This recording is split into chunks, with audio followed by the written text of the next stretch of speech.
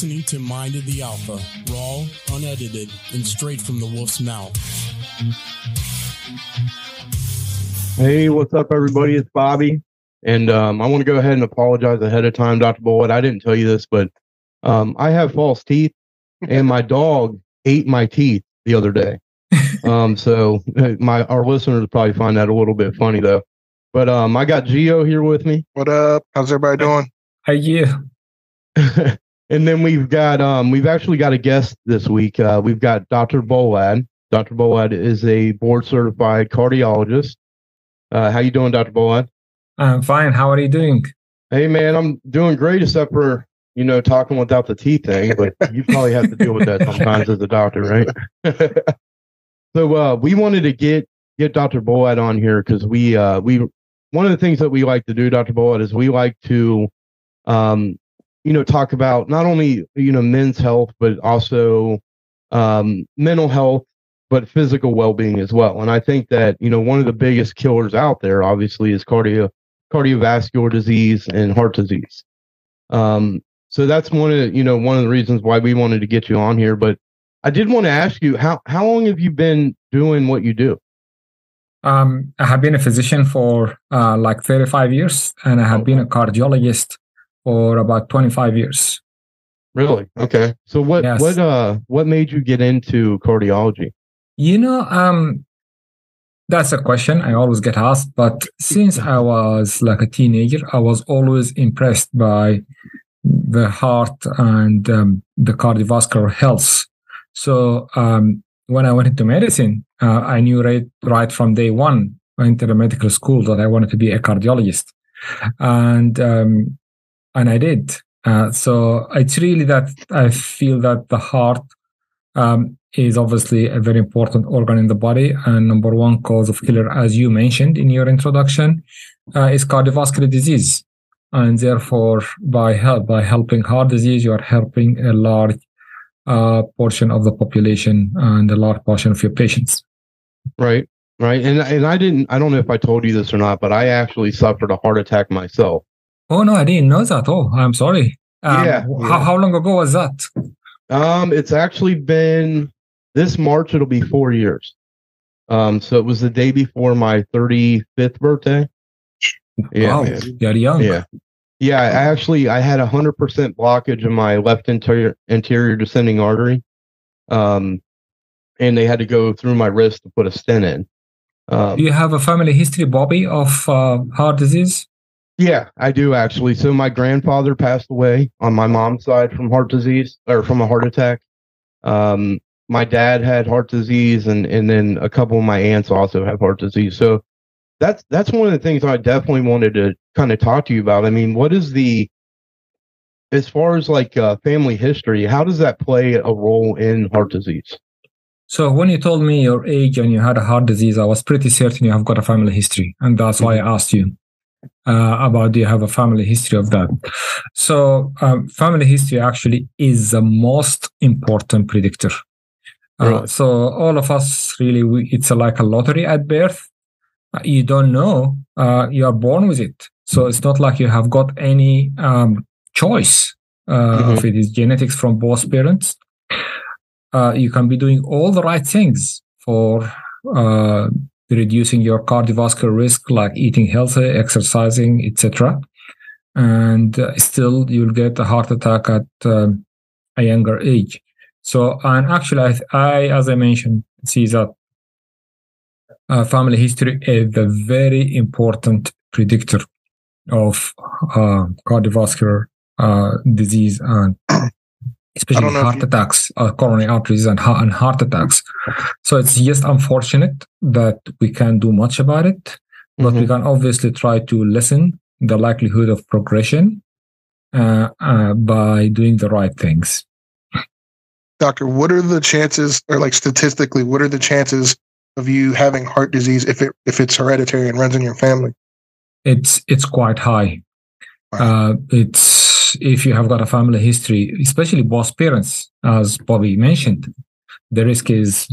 I don't have a specific number for you, but definitely over 50%, you are going to get it. Wow. Well, yeah. So I mean, that's really scary, man. Like, that is scary, man. Because I'll be honest with you, up until I had my heart attack, like I never really dove into my family history, you know, as far as that goes. Like, and I didn't know that it played such a high role in my health, particularly my health. I knew there was other things that can happen with like, you know, cancer and things like that can be hereditary. I believe, like genes and all that, but I didn't realize that it played such a high role in your heart as well. Yeah, that definitely makes me want to like dive into my family history a little bit more, considering like I know in African American culture, like just African Americans in general, like we have higher blood pressure. I myself have hypertension and medicated for it. So it's like I want to take all the precautions I can so that I don't end up in your situation. You know? Right. Yeah. I don't want to have a heart attack at all. So regarding, not to mention I'm overweight. So yeah, you know what I mean? Like, yeah. So yeah, absolutely. Family history is very important, especially if both parents have it. Now, to put things the age issue, the youngest person I have treated for a heart attack was 17 years of age, 17. Oh my God. And I remember this very clearly. I was actually practicing at St. Mary's Hospital in London, in the United Kingdom. And I remember getting the call like 2 o'clock in the morning. We have got a 17-year-old student with a heart attack. And I just saying, well, are you sure about this? And they said, all the science here says it's a heart attack. And sure enough, I took him to the cath lab, just like what you had, Bobby. And I looked at his artery, and it was the left anterior descending artery as well, blocked. So 17-year-old kid, the same thing as you. Yeah, 17-year-old. And the only thing he had an actual blockage? Yeah. What happens in your in a heart attack, which is a very sudden event? Usually you have a plaque like buildup of fatty material in the inner wall. And for one reason or another, that plaque just cracks. Okay. And when it cracks, just like if you have a cut on your skin, you know, you bleed and then a clot forms. So when that plaque cracks, clot starts to form in its place, and by forming the clot, it blocks the flow of blood to the part of the muscle of the heart, and that's what happens. It's a very acute event. It's not something that builds up gradually. It can happen gradually, but what you are describing is an acute heart attack, and that's exactly what happened to him and what happened to you and happens to millions of people when they get a heart attack. So if you get treated very quickly, the outcome is very good because the muscle is still alive, and you can just open it quickly and put a stent, and hopefully everything will be back to normal. The problem is that some people don't realize that they delay it, they keep getting the pain, and then they ignore it, or they underestimate the importance of it. And then by which time there is significant damage to the muscle of the heart. And once the muscle of the heart is deprived for over 3 hours of blood supply and oxygen and nutrients, then the likelihood of return to normal is very, very slim, very small. So basically permanent damage has occurred. And that has to do with so what determines the damage of your ejection fraction? Absolutely. After your heart attack, is that correct? Absolutely. So what would you say? I mean, when I'm sitting there thinking back to when I had my heart attack, I wouldn't have even went to the hospital had my wife not made me. My thoughts were, because I was like, I'm young, yeah, I'm overweight, I smoke cigarettes, and I didn't really take care of myself, to be honest with you. But I thought I had a pulled muscle in my chest.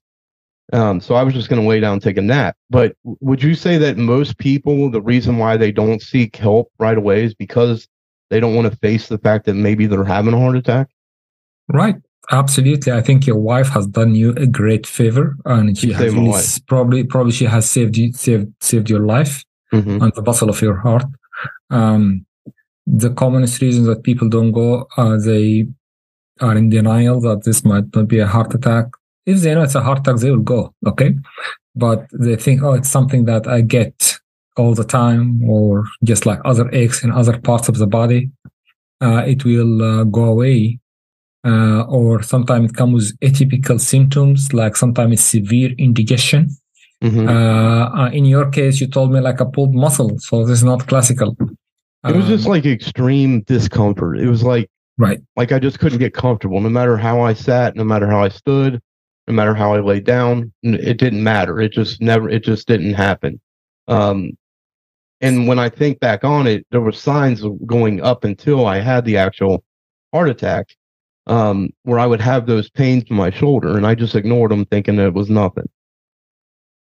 So, what happened from your description here? You had a narrowing, was becoming significant, and that significant means like blocking about 70% of the diameter of your artery, and then at a particular time there happened a crack in that blockage, and then it became an acute heart attack. That's from your description. That's what my best guess would be, or what has happened. And it is a very uncomfortable pain, dull, usually very dull, and extremely dull, and just extremely annoying is the way. And extremely severe as well. Obviously, from what you're telling me, it was a blockage, but maybe still there was some flow to the muscle of the heart. It wasn't like 100%. Yeah, when they actually, my doctor, when I was in the cath lab, they thought I only had, I want to say they thought I only had like a 90% blockage in my heart, but it turned out it was like 99% blocked. Absolutely, yeah. And that's what I guessed just from your description to me. Because if it was 100% blockage, if there was absolutely no flow, you would be screaming. It will not be like a dull, uncomfortable, annoying pain. You would be screaming. So there was some flow, which is great. At least there was a muscle was getting some flow. And that is all of a sudden as a result of this plaque buildup on the wall of the artery, just cracking, and then a clot forming and preventing further flow to the muscle of the heart. That's terrifying, considering it's just like I don't know, like I feel like just myself, like a dull pain wouldn't make me think I should go to the hospital. You know what I mean? Like you said, like you wouldn't have gone had Michelle not made you go. Right. So it's like almost like it's like incredibly terrifying, because it's just something you might think like I'm having a muscle pain. You know what I mean? It'll go away. Then you go to sleep and you don't wake up. You know what I mean? That's basically what they told me. Had I went to sleep, I probably wouldn't have woke back up. Right. And so you just like what you're saying, we get this actually unfortunate event. So some people think it's something very simple and they shouldn't worry about it. But by the time they present, when it has been there for a day or so much damage has already happened that's become irreversible. Still, we will go and we'll try to restore flow to the muscle of the heart. But that's just like a very fine tuning to what has already happened. It wouldn't really bring things back. Yeah, thank God I didn't have any permanent damage done. My ejection fraction was 53, I think it was, when they tested it last. So 53 is pretty good. Some people think about 53 that it is bad, but the normal ejection fraction is about 60 to 65%, meaning that when your heart contracts, it ejects 60 to 65% of the blood, which is already in the left ventricular chamber. So that's where 65. So it is 53 or 55. This is just minimally lower than normal. So that's pretty good. What is considered like long-term damage, like irreversible damage? Like what does that actually mean? So segment of the part of the muscle that was affected by the blockage and the reduced blood flow becomes dead. It literally becomes a scar. Rather than a muscle, it becomes a scar. And it does not contract. So other parts of the heart try to compensate by pumping more. But whatever compensation is there, it's still depending on also the extent of the damage. Your heart might compensate or not. So your ejection fraction, instead of being like 53 or 55, like what Bobby said, it might be you in the range of 30 or 20%, which is pretty bad. Basically, you are only functioning at, when you say ejection fraction 20%, means you are only functioning at 1/3 of the capacity of the heart. Because as I said, it's 60%. So you're dropping from 60 to 20%. Therefore, you are doing 1/3 of the heart function. So that is what happens. The muscle becomes a scar rather than a pumping, functioning muscle to pump blood to the body. Also, there's no way to heal that either. Once that damage is done, that's part of the heart is dead. Is that correct? Once it's dead, it's dead. Then it's becoming a matter of medications to try to improve things. But it's never going to be back to normal or anything close. You can make fine-tuning, improve it by 5%, by 7%, by giving some medications, vasodilators, protecting the heart with beta blockers. Sometimes we put in devices to make the heart contract all and at once, what we call like biventricular defibrillators or biventricular pacemakers. But once it's dead and the muscle becomes a scar, there is no way you are going to bring it back. Now, that's one of the reasons why your heart you can't get heart cancer, right? Of the heart, because your cells don't reproduce in the heart. Well, you can get heart cancer. You can. It's not a common thing, but you can get heart cancer for sure. Really? Okay. Yeah. It's usually secondary. There are primary ones. The more common ones are benign ones. But the muscle of the heart, I mean, it's a muscle that's pumping all the time. And therefore, once it gets damaged, then your long-term pumping capacity is reduced. And that obviously has got detrimental and bad outlook in the future, because as we age, we will probably need with our heart to be normal. You don't want to be aging and reducing your overall functional capacity in doing things, and then your heart is low as well. You become short of breath on the minimal exertion, etc. So these are important things. I just want us to mention one thing here while we're talking about it, which I think is very important to the audience who are listening to us here. The symptoms that both Bobby and you described, Bobby wasn't really 100% blocked. It was like 99 or over 95 at least. And you mentioned that it's scary that you get atypical symptoms. Your symptoms also depend on what other diseases you have, what other comorbid conditions you have. For example, the most awful is diabetes. If you are diabetic, I'm diabetic too. Oh, you are? Oh, okay. Yep. So you have got I'm type 2 diabetic. Wow. Okay, so that's an additional risk factor. Well, the thing is that they told me I'm type 2 diabetic, but I was diagnosed when I was 12 years old. Oh, I see. So I always thought that type 2 diabetes was adult onset diabetes, and type 1 diabetes is juvenile onset diabetes. So obviously they tested you and they tested your insulin levels, etc. That's how they came to that conclusion, Bobby? Yeah. Yep. Okay. Yeah. Were you overweight when you were young at the age of 12? I mean, I wasn't extremely overweight. I mean, I was chubby, you know what I mean? But I guess I was overweight for my height and age at that time. Yeah. So you must have had also some form of what we call insulin resistance. So whatever insulin you're producing might not have been adequately utilized by your cells. And if they told you if it is type 2, I mean, that's what brings to mind more like insulin resistance. Rather than, they even put me on insulin shots for a while. Right. So probably I had insulin resistance. That's what I would think. So just going back to diabetes here, which for symptoms, what happens in diabetic people is that like diabetes affects almost every part of the body. One thing it does affect is the nerves all over. You find people have got numbness, etc. In their either arms or feet from neuropathy from the diabetes.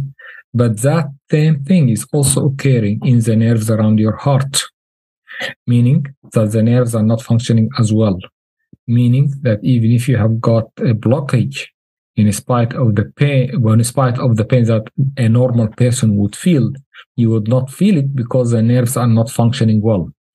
And that would really be a misleading, right? So you wouldn't There is no way you. I'm sorry, I didn't mean to interrupt. No, you're right. No, you're right. You can have a heart attack and not even feeling it. And we do get that very unfortunate scenario. You will be having a heart attack and you don't feel it until you become short of breath, meaning your heart has got so badly damaged that you are becoming now short of breath on sometimes at rest. The heart is not even able to provide you enough flow even when you're resting. So it's a very unfortunate situation that you get a heart attack and you don't even know it or don't even feel it. So this is the importance of other comorbid conditions, especially diabetes. Right. So what are some things that like we can just tell like ourselves, like the advice you can give us, our listeners, to like just be a little bit more healthy and conscious of your heart health? Absolutely. So obviously, and we can talk about this health issues regarding how to be healthy. But for symptoms, while are this topic here, if someone has got a family history, or even doesn't have a family history, has got risk factor, even doesn't have a risk factor, notices that there is something abnormal regarding the breathing on his chest, then that ought to be checked as soon as possible. So we spoke, Bobby said that he used to have some pains in his arm, etc.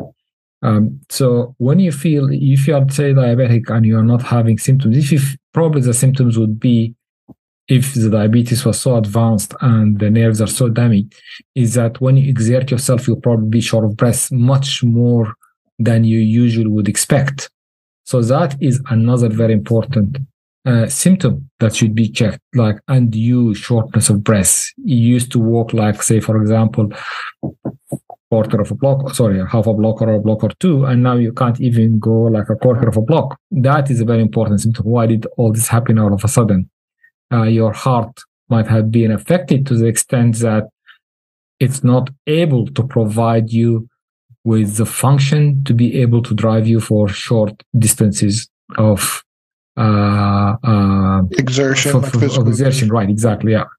So the change in symptoms, acute change in symptoms, especially, or very acute or very rapid, you have to get it checked. Obviously, regarding heart health, I mean, for the cardiovascular risk factors, there are common ones. Another common one risk factor is high blood pressure.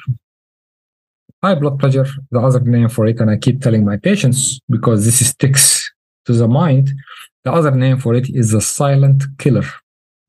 Yeah, I've heard that. Yeah, why is it called the silent killer? Because you have got high blood pressure, you don't have symptoms until there is significant damage from it. Meaning there is significant damage to your arteries of the body, not only the heart, arteries of the body. There is significant damage to the heart because the heart had to deal with such high blood pressure over such a long period of time. Right? So the heart starts to fail. You mentioned the kidneys, very, very important, because also the kidneys, when you subject them to high blood pressure for a period of time, they get affected. So you start getting kidney failure. You start getting also reduced blood flow to the brain. So you get symptoms probably like mini strokes, possible strokes. It affects everything for men. Sexual dysfunction can be a manifestation, erectile dysfunction can be a manifestation also of high blood pressure. You have had high blood pressure over such a long period of time. So the mechanisms that generally work for your sexual health are not there anymore because of high blood pressure. So high blood pressure is very important. High blood pressure is very important. And I reiterate and say it again so that the listeners or the viewers can really understand what I mean. It's called the silent killer. So that's why you have to have your blood pressure checked regularly and make sure it's controlled. What about what? I mean, you as a doctor, I'm sure you read a lot of studies and you follow trends and stuff like that, right? Mm-hmm. What has the trend been since? I mean, are you seeing obviously, I believe we're seeing an increase in the amount of people with heart disease, correct? Right. Well, It's turning upwards. I also have to say that there is more awareness now, especially in the era of the internet and social media. So we're seeing more and more of people understanding this, and like podcasts like yours and others, people are listening now more and more, so they're getting more information very easily. So now, whether it's a real increase in the heart disease or whether it's more awareness people presenting, it's not clear to me. But at least we are getting more and more people involved and understanding the importance of managing heart disease and cardiovascular disease in health. And by cardiovascular, I mean the heart and all the arteries in your body. And that would include actually the brain as well. If you can get involved, you can get strokes, etc. So it's cardiovascular disease. So this is what I am saying here is that obviously in the current era, knowledge is more shareable and easily obtainable. What do you think, Dr. What do you think that? Okay, so there's various medicines and things like that you can give, like statins to decrease cholesterol or the free cholesterol, metoprolol to help regulate the heartbeat, and different blood pressure medicines. But there's a lot of people out there that believe that there's different ways of treating those things without taking medicines, and more homeopathic ways and natural ways that because if I'm not mistaken, isn't there studies that have been done on like statins, for instance, that it causes damage to the epithelium? Is that the lining of the blood vessels? Is that correct? It usually improves it, yeah. But I tell you, statins are interesting. When I graduated, when I was a young doctor, and this just shows my age. Even people who had high cholesterol level, we were not allowed to prescribe statins or any other medications because there was no proven value at that time for them, and there were increased risk of death from things which were completely unrelated to heart disease. Some studies showed increased incidence of death from motor vehicle accidents or suicide, etc. It wasn't really until 1995 or until 1996 that the big study came on statins. It was called the 4S study. That was like a landmark study which clearly demonstrated that statins, especially... Did you say 4S? 4S. Okay. Basically, it's a Scandinavian study, and they used simvastatin, which is one of the oldest statins. It's still available, but we don't use it as much because there are much more potent ones than it. That was the first study that really showed that there is significant improvement of statins if you take them. And subsequent to that, lots of other studies showed the similar benefit. And now, for anyone with any high risk or elevated cholesterol, we prescribe statins for them, irrespective whether they had a heart attack or not. You, for sure, Bobby, you must be on a statin. There is no doubt about it. Probably you're either on atorvastatin or Crestor or something like that. Yeah, I'm on atorvastatin. Yeah. Atorvastatin, right? Absolutely. These are the commonest too. But wouldn't you say? I mean, but what about like? So how do statins work exactly?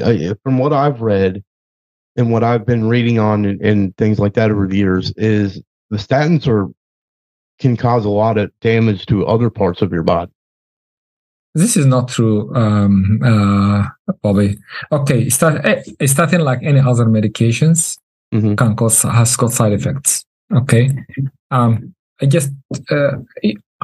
I did not have a heart attack. I don't have a family history of heart disease, but my cholesterol has been elevated for some time. So I started myself on a statin, and I have been taking a statin for the last 7 or 8 years. And now, if I had any significant thought that it might be serious for me, especially that I have not had a cardiac event and my risk is not terrible, I wouldn't have taken it. Bobby, today you might be wanting to cross the road, and you know that some people who cross the road die, get hit by a car. Are you going to say, yeah, because some people die crossing the road, I'm not going to cross the road? No. It's Nice. because Nice. the risk and benefit ratio here is obvious.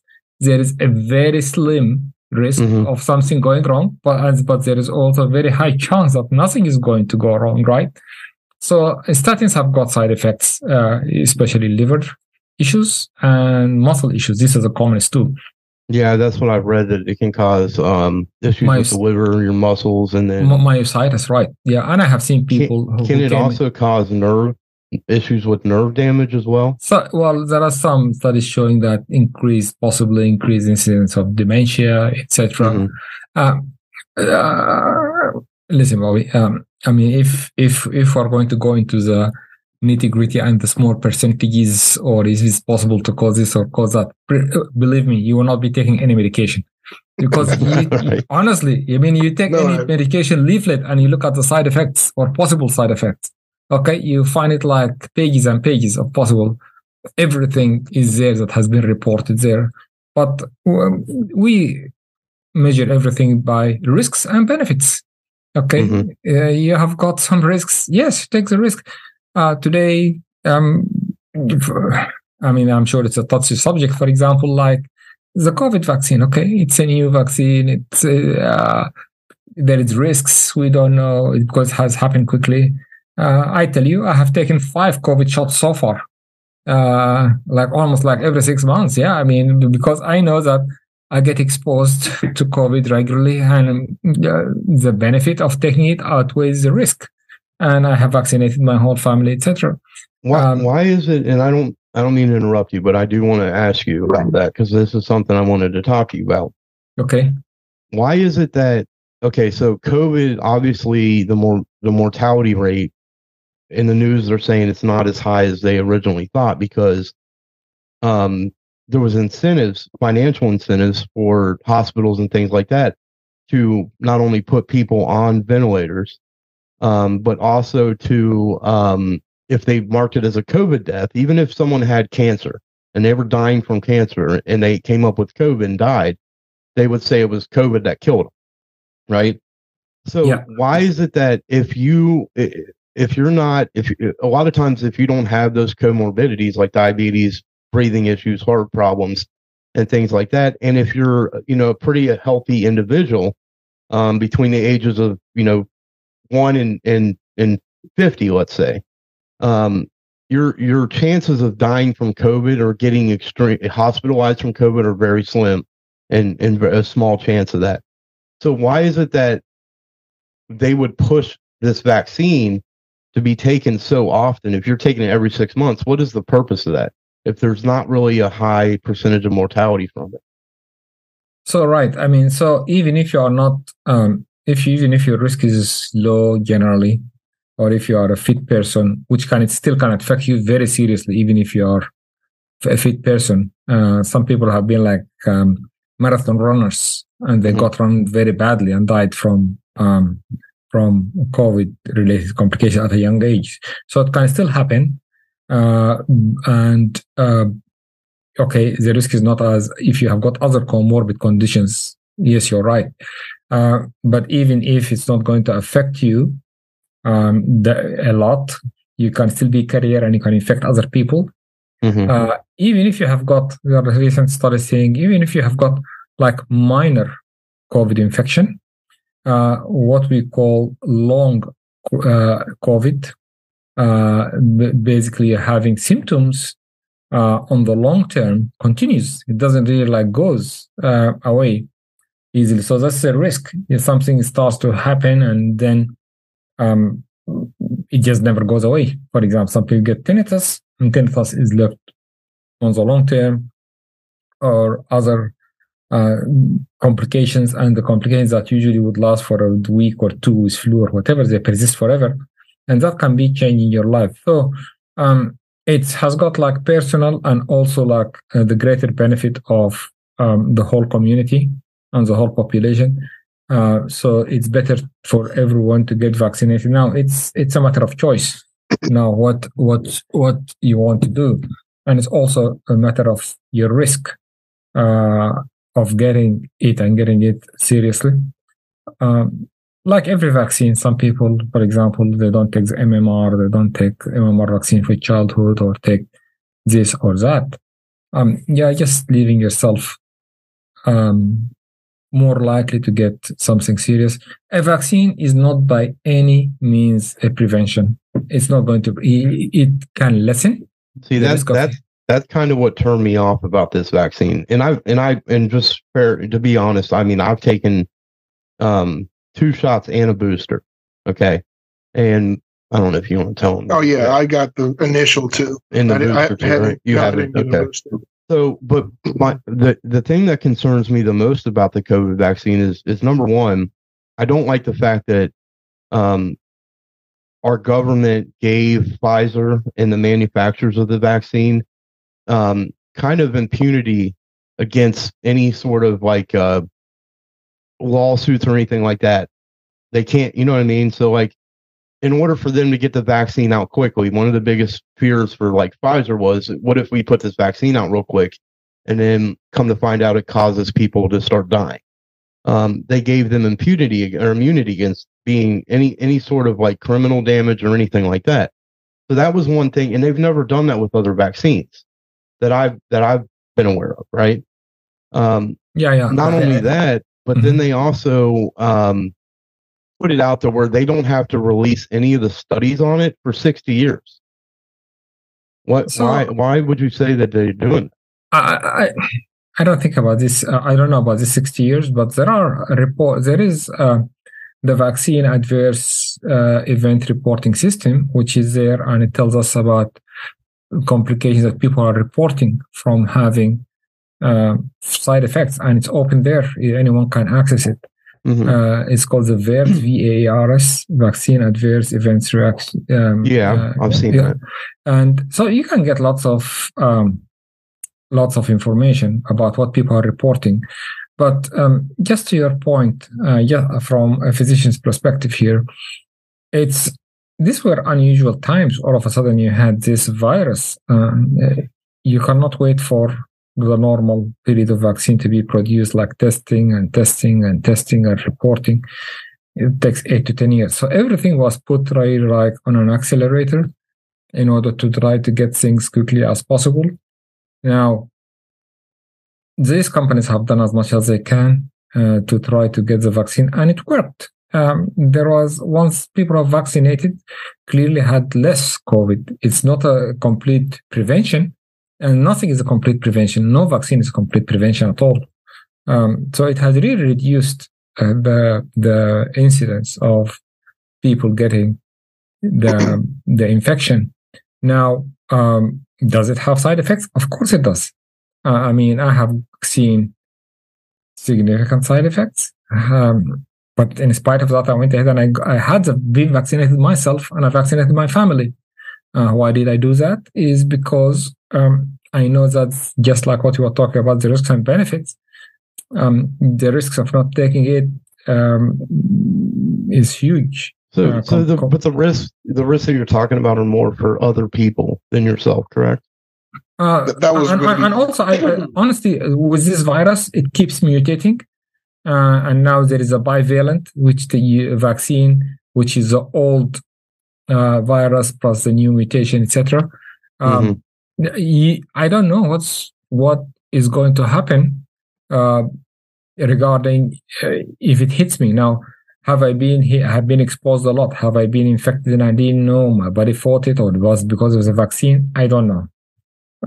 But I am doing my part in trying to protect myself and protect the others, including protecting my families. In the first few months, when COVID pandemic came on, it was very difficult for me to go to the hospital and then come to my family, who are all quarantined in the house. And I don't know whether I'm going to the hospital and I'm bringing it to them. I really used to wear a face mask here in the house, because all of them, remember, there was no schools, there was no nothing, no communicating, everything was virtual. So they were confined to the house, protecting themselves, and I was going out and getting exposed, and there was no vaccine and no nothing. And so I don't know whether I got infected. I got exposed almost every day, but whether I got infected and my body just fought it, I don't know. But I was very careful not to give it to others, especially my family who have been confining themselves and trying to protect themselves. Now, it's a very difficult discussion here, Bobby, regarding this vaccine issue. And this is not only something that came on or started to happen after the COVID outbreak. The vaccine issue has been going on for a long time regarding other vaccines. And the issue has been really brought up to the top of the discussion, obviously with the accelerated way in which these vaccines have been manufactured. And I mean, yes, you are right. There are risks. We don't know. But why is it? Oh, 1 second. Mm-hmm. Sorry about that. That's okay. Why is it though that? So why? I mean, I've had to take 3 vaccines. Okay, and with the flu vaccine, I only have to take that once a year. Yeah. And would you agree that the flu kills more people than COVID does? The flu kills more people than maybe previously because there was no COVID, but now there are so many people who died of the COVID or not dying or still of the COVID. The hospitals are full of COVID these days in winter. But why is it though that the COVID? So when the flu, okay, so when COVID first came around, there was a significant decrease in the amount of cases that were diagnosed as the flu. And all of a sudden, it's a significant increase in the cases that are diagnosed as COVID. This is correct, yeah. So with the knowledge that we have of the financial incentives of the hospitals and doctors and things like that, why were those numbers inflated and all of a sudden flu drops dramatically compared to previous years before COVID? So flu is not as infectious as COVID. COVID is much more infectious than the flu. I agree. In addition, the flu, because lots of people started to wear the masks and it was like mandated to wear the masks. That's why the flu, or we think the flu was much less in that winter season of 2020 and possibly 2021 because of the masks they have been worn. I can tell you I have got very very bad hay fever when it comes. I've always had bad allergic rhinitis, which is hay fever. Since I have been wearing the masks, I was shocked even in the spring when really the pollen is high, etc., that I wasn't getting symptoms. And then I realized because I'm wearing the masks lots of the time. So I'm not really saying that I'm recommending that to happen, but these masks have really helped us a lot. And I'm not really necessarily shocked about that because I mean the size of the particles of pollen are much larger in microns in the size of COVID or the flu the flu or whatever. So yeah, I don't know if I'm necessarily shocked that you had a decrease in hay fever because you probably weren't breathing in as much pollen at that point. Right. I have. It's scary. I mean, just think about. I don't know how I don't know how in depth you feel about it, but I think that it's just really scary for people that are not doctors. Okay, like people like us. Obviously, you have some inside knowledge or insight to things that we don't have access to, right? So it's scary to me, and I don't know how you feel about this, Gio, but it's scary to me that the insurance companies and pharmaceutical companies have so much power when it comes to what can be diagnosed, how you can be diagnosed, what tests can be ran, what medication can be prescribed, and then the fact that they incentivize these hospitals to diagnose me with something financially. Right. And let's be honest, every single hospital out there, well, not every single one, but the majority of hospitals are privately owned and they're businesses. They're there to make money, right? That's correct, yeah. That's what scares me. That's what really scares me about these things. It's like everyday people's health has just become a business. Exactly. It's not about like making people better. It's about abating the symptoms and then like diagnosing people with something for monetary gain. Now, I want to say this. This is not, I don't think that doctors, like, I don't think you have, I don't think that you, Dr. Bolad, I don't think that you are like diagnosing someone based upon how much money you're going to make. I genuinely think that doctors and nurses have best intentions in mind. They take an oath. They're here to help. But the problem is that I think that it's brought a lot of, the way things have gone since COVID and the way that we've learned how much pharmaceutical companies and insurance companies have control of these things, it's really, really turned off people's opinion on the medical profession because they become more mistrusting. Have you seen that in your patients? Do they become more mistrusting about what you're telling them, or? Well, this has been even before COVID. Bob and you, I mean, this is big pharma, the incentives, the hospitals being run as a business. This is all issues that has only been brought to the front by the massive, all of a sudden, infection with the COVID and the hospitalization and the deaths. I mean, it has been just accelerated and propelled to the front. But these issues were there before. But I can also tell you, like, even in countries that don't have physicians and nurses, or hospitals don't have much of an incentive in treating people. For example, I can give you the example of the United Kingdom, in which it's like socialized medicine. The hospitals don't make extra money. It's all billed to the government. The doctors have got fixed salaries, etc. The same issues that we're talking about here are still being discussed over there. So yes, although these are factors that might make people sway one way or another, it's still the same issues have been going on in places in which there are no incentives. It's just really sad that economics and finances and financial gain play such a role in what you can do as a doctor and what I can do in America. Anywhere. Well, but he's saying it's not like that. No, he's saying the same discussions are going on in the United Kingdom, even though it's socialized medicine. There's still the government pays for everything. In that sort of in socialized medicine. So the government over there may tell you, no, you can't put that. They can't get a prosthetic limb because we're not going to pay for it. So you're going to be without a hand, or no, they don't need surgery yet. Wait till they're almost dead or something like that, because they don't want to pay for it. It all goes back to financial gain and economics, and I that's terrible. Do you ever feel like your hands are tied? Sometimes, as far as like how you can, what you can do to diagnose someone of a heart disease or a treatment that you think would work, but insurance won't cover it. Do you ever feel that way?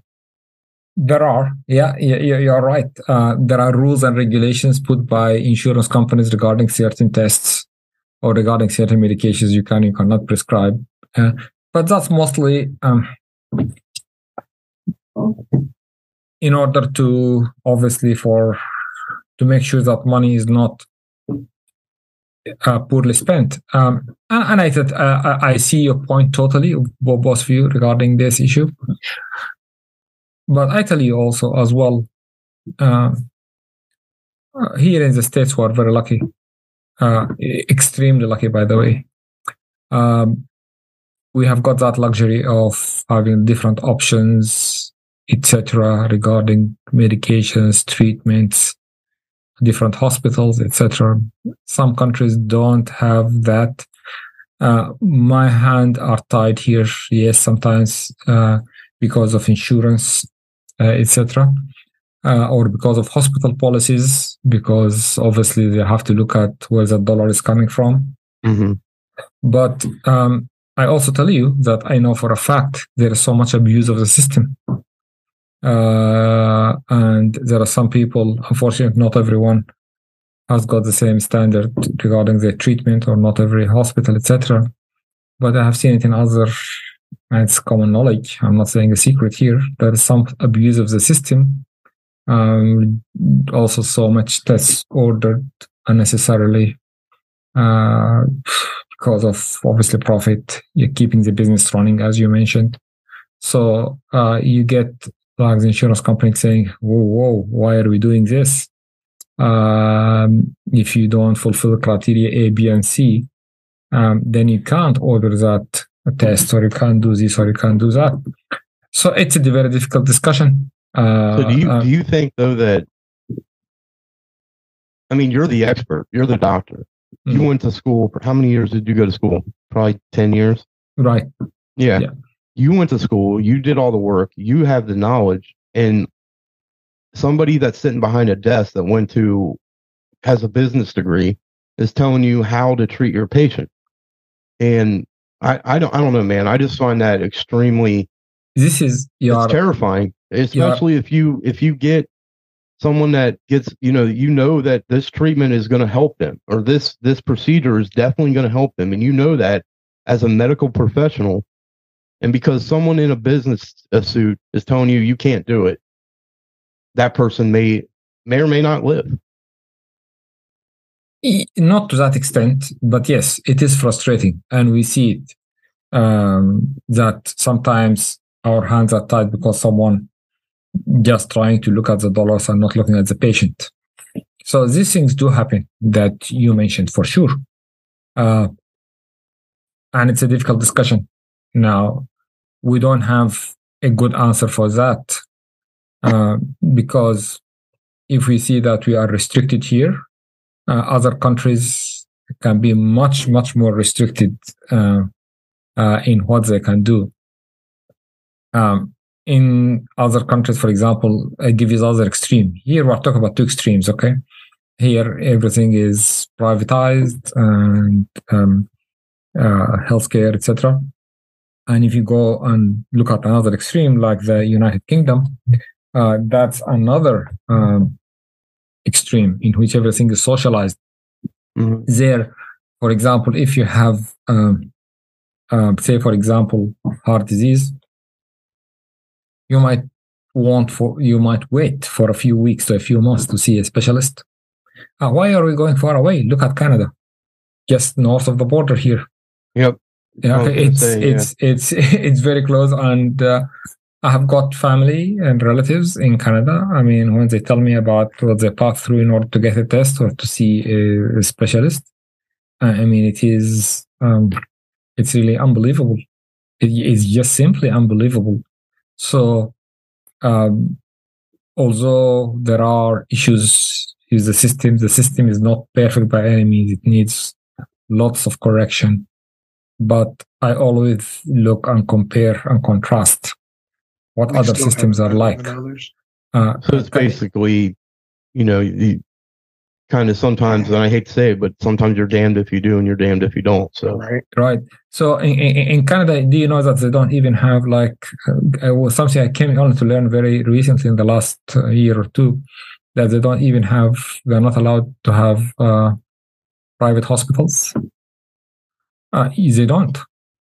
Yeah, I have heard that, because everything's ran by the government. Right. And the hospitals.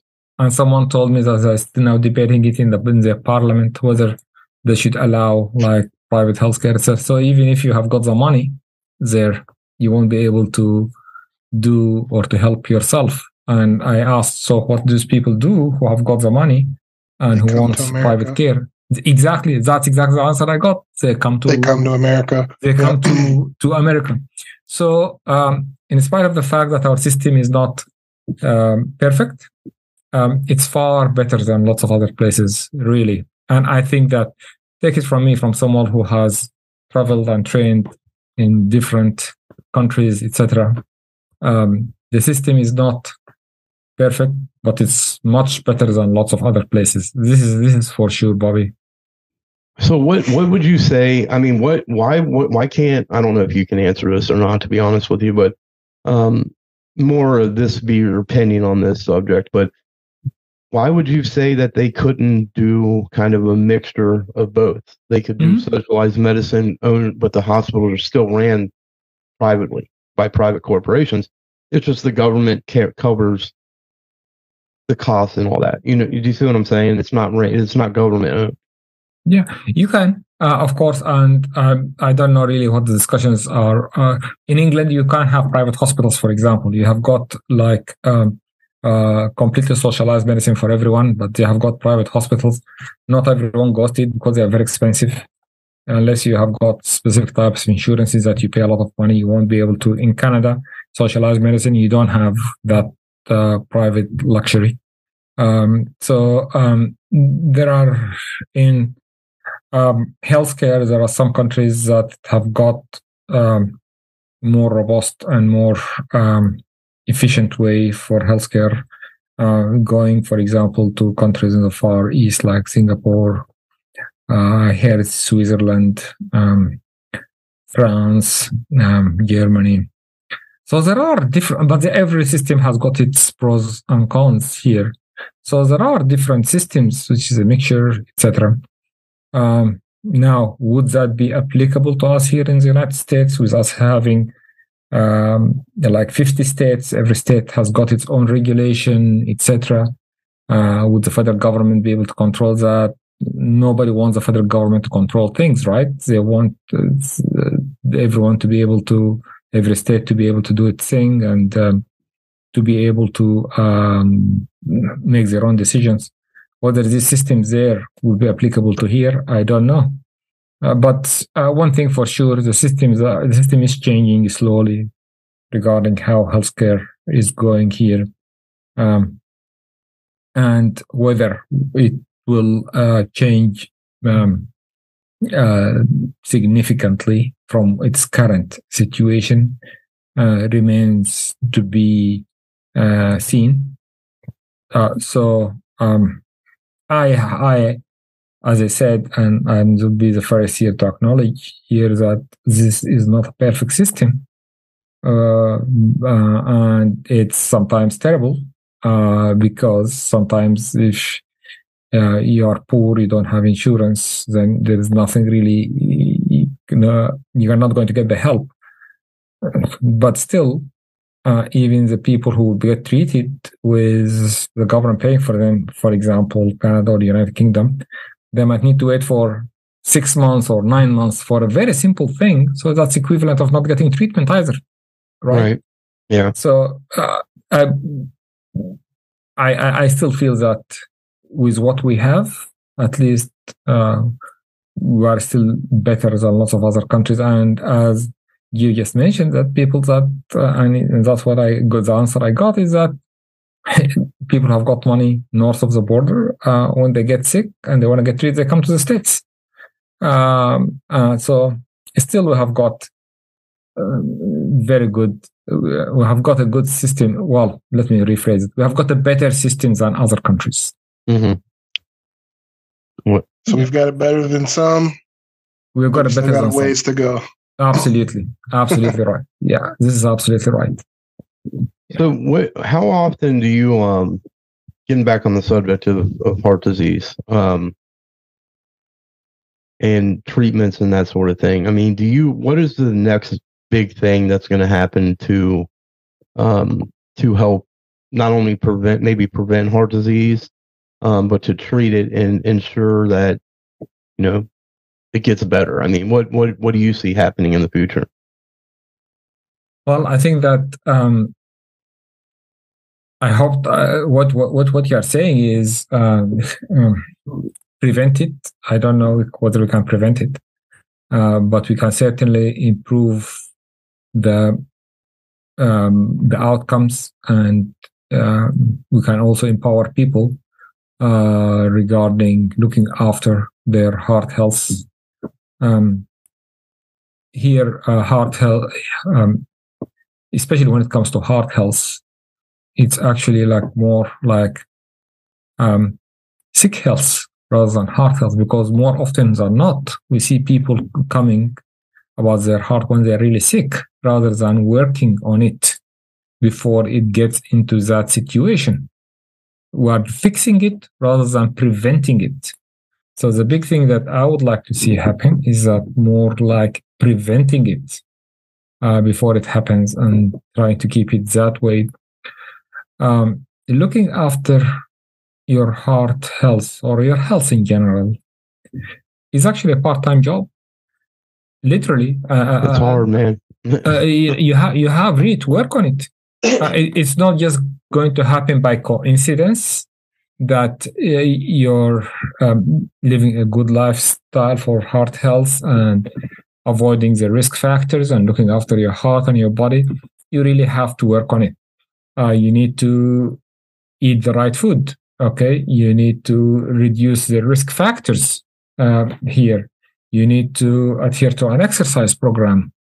It's a part-time job. It's not like going to happen if we don't control it and if you don't have a strict way of trying to make sure that we implement what is needed to prevent and reduce the likelihood of heart disease.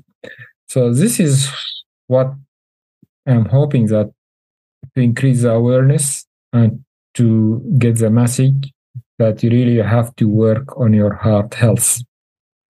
It is not going to happen automatically. So what would you recommend as far as nutrition goes? I mean, as far as like eating healthy for your heart, is there a specific type of diet, like the Mediterranean diet or something like that you would recommend? Right. So actually, you mentioned it. The Mediterranean diet is one of the best studied diets regarding heart health and health in general. And either a Mediterranean diet or a version of the Mediterranean diet. And the Mediterranean diet is nothing more than eating more vegetable or vegetarian style food. You eat meat, but mostly white meat, like fish and chicken. You can still eat red meat, but once in a while. You're not going to eat it daily. And the one thing about Mediterranean diet is obviously the olive oil, which contains lots of important antioxidants, etc. So I read that olive oil is best to be consumed like just raw, like not to actually cook with it. I heard that when you heat up olive oil, that it can actually become bad for you. Is there any truth in that? It's no. I think what you're talking about and referring to is like when you cook with olive oil, it doesn't, when it's heated. Yeah, the taste is not as good as like. It's not a taste thing. I was reading and it said that like olive oil can actually like change and become bad for you. If you overheat it, it can. Yeah. So Auroni, you reuse. So olive oil actually is not all olive oil. That's something that people don't really recognize. Mm-hmm. Not all olive oils are the same.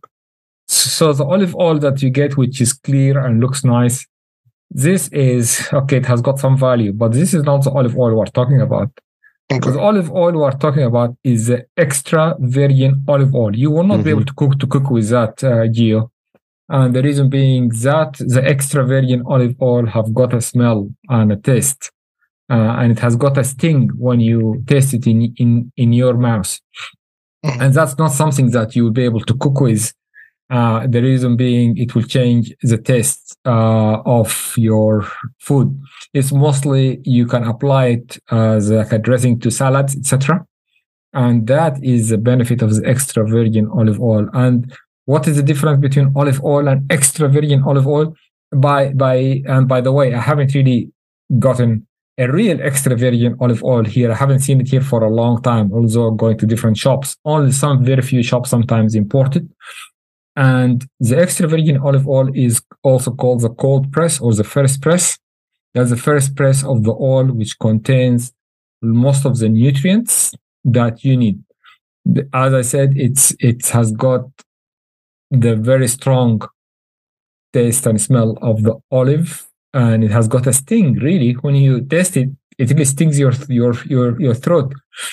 Now, in order to avoid that and to make it more usable, people purify it. Okay, they pass through multiple passes and they purify it, and it becomes like not as thick as it used to be, not as green. That's another thing. Olive oil, the extra virgin oil, is green, literally green. Mm-hmm. The purified. That's all we use here. That's what this is a healthier. This is a healthier. The purified one that you use for cooking, etc. the benefit of it is there, but it's very little compared to the extra virgin olive oil, and therefore this is not what we're talking about that they use in the Mediterranean region. Okay. We're talking about the first pass extra virgin olive oil. So just going ahead with the diet,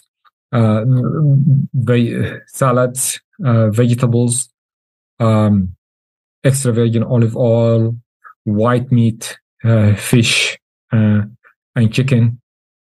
You can eat. You should not say that I'm not going to eat red meat altogether, because this is just not possible. And it's you should. How do you feel about the carnivore diet? Have you heard of that? Carnivore diet is it just mainly meat only? That's all they eat is red meat.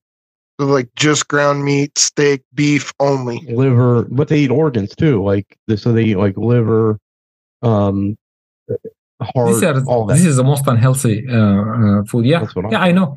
I have seen people really that eat the three meals are all like meat. Honestly, I cannot do that, and I actually once tried it. I get so turned off by meat if I eat it like that. Yeah, exactly. I cannot eat it for more than, and I was forced in some situations before in my life that was the only food provided like 3 times a day, and I just couldn't do it after the second day. Mm-hmm. But some people, that's how they live. I was once put in like what we call hardship area to serve under privileged people in a part of Africa, and I got like some tribes really wanted to show me their best food, etc. It was great of them, and I was very appreciative. And to them, that's awesome. I would love to do something like that. That would be awesome. Yeah, to experience that. I mean, that had to be amazing. Yeah, it was very fulfilling to serve underprivileged and underserved people. So what specific, like what tribes were you able to visit? So these are there are different tribes, and that was in the border really with Ethiopia and Southern Sudan or Sudan. Was there as a system that you have to go, and when you graduate as a new graduate, you have to serve tribes in which there are no really like proper roads or anything, which are isolated. They don't have doctors. So as part of the service is that you have to go and for a year or so. Oh, okay. Help. So like the doctor abroad program type of deal, is that? We used to call it as a hardship year. Okay. It's really hardship. You are going to not proper hospitals, like the hospital is just like a house, has got some basic stuff, a few beds. Really hardship, because these are people which are cut off living in desert areas. Right. And you have to provide healthcare for these people. And part of that was that like some of these people that you serve, they want to show their appreciation. And that's when I start to experience like 3 times a day meat. They were just like bringing you meals. Right, yeah. And that was just like, it was very appreciated from them, that the generosity they were showing. But believe me, after the second day, you just can't eat it. You got to think too, like because that, I mean, imagine not only how much work went into getting that meat, you know what I mean? Because they hunt that meat. No, I understand. So think about that and how important that is to a tribe of 60 people. Yeah, for sure. You know what I mean? Like, so you can't say, no, I'm not going to eat your food. You know, you have to take it, because if not, it's, you know. Yeah, and I started to say, can you have some vegetables here? Right. So they I was watching, I don't know if you've ever seen, but there's a guy on YouTube. It's called the Best Ever Food Review Show. Have you ever heard of that? Yes, I have. Yeah. Yeah. Okay. He was at a tribe, I want to say in Sudan. I think it was Sudan, the Sudanese tribe. Okay. And one of the things that they like to do is they like to take their meat and they cut the heart and the liver up and they dip it in the bile. This is true, yeah. And then dip it in blood and eat it. No, not I don't know about that tribe, but in that part of the world, cutting the raw liver and organs and with onions and bile. Yes, you're right. Not blood. Not. Well, I don't know. this specific tribe, they were dipping it. They would dip it into the bile, and it was still the bile that was in the stomach of the whatever animal it was they were the eating. sheep or something. Yeah. They dipped it down in the bile, and then they dipped it in the blood too, and then they ate it. But I mean, I tried dipping it in the bile and eating it as part of the. I did, yeah. Wow. But you're a better man than me, buddy. And I tell you, in lots of parts of that part of the world, this is a very common thing. I mean, obviously, what did that taste like? How? I mean, it had to be sour tasting. Bile is sour, right? Yeah. You're opposite, but you don't. It's a little bile. You don't put a lot of it.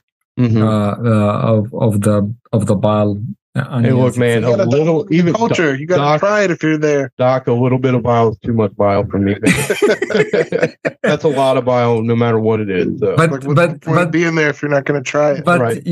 When you are being offered something like that, you cannot just say, "I'm not going to eat your food." You have to. Right. That's these are people who are eating that food, so you can't really.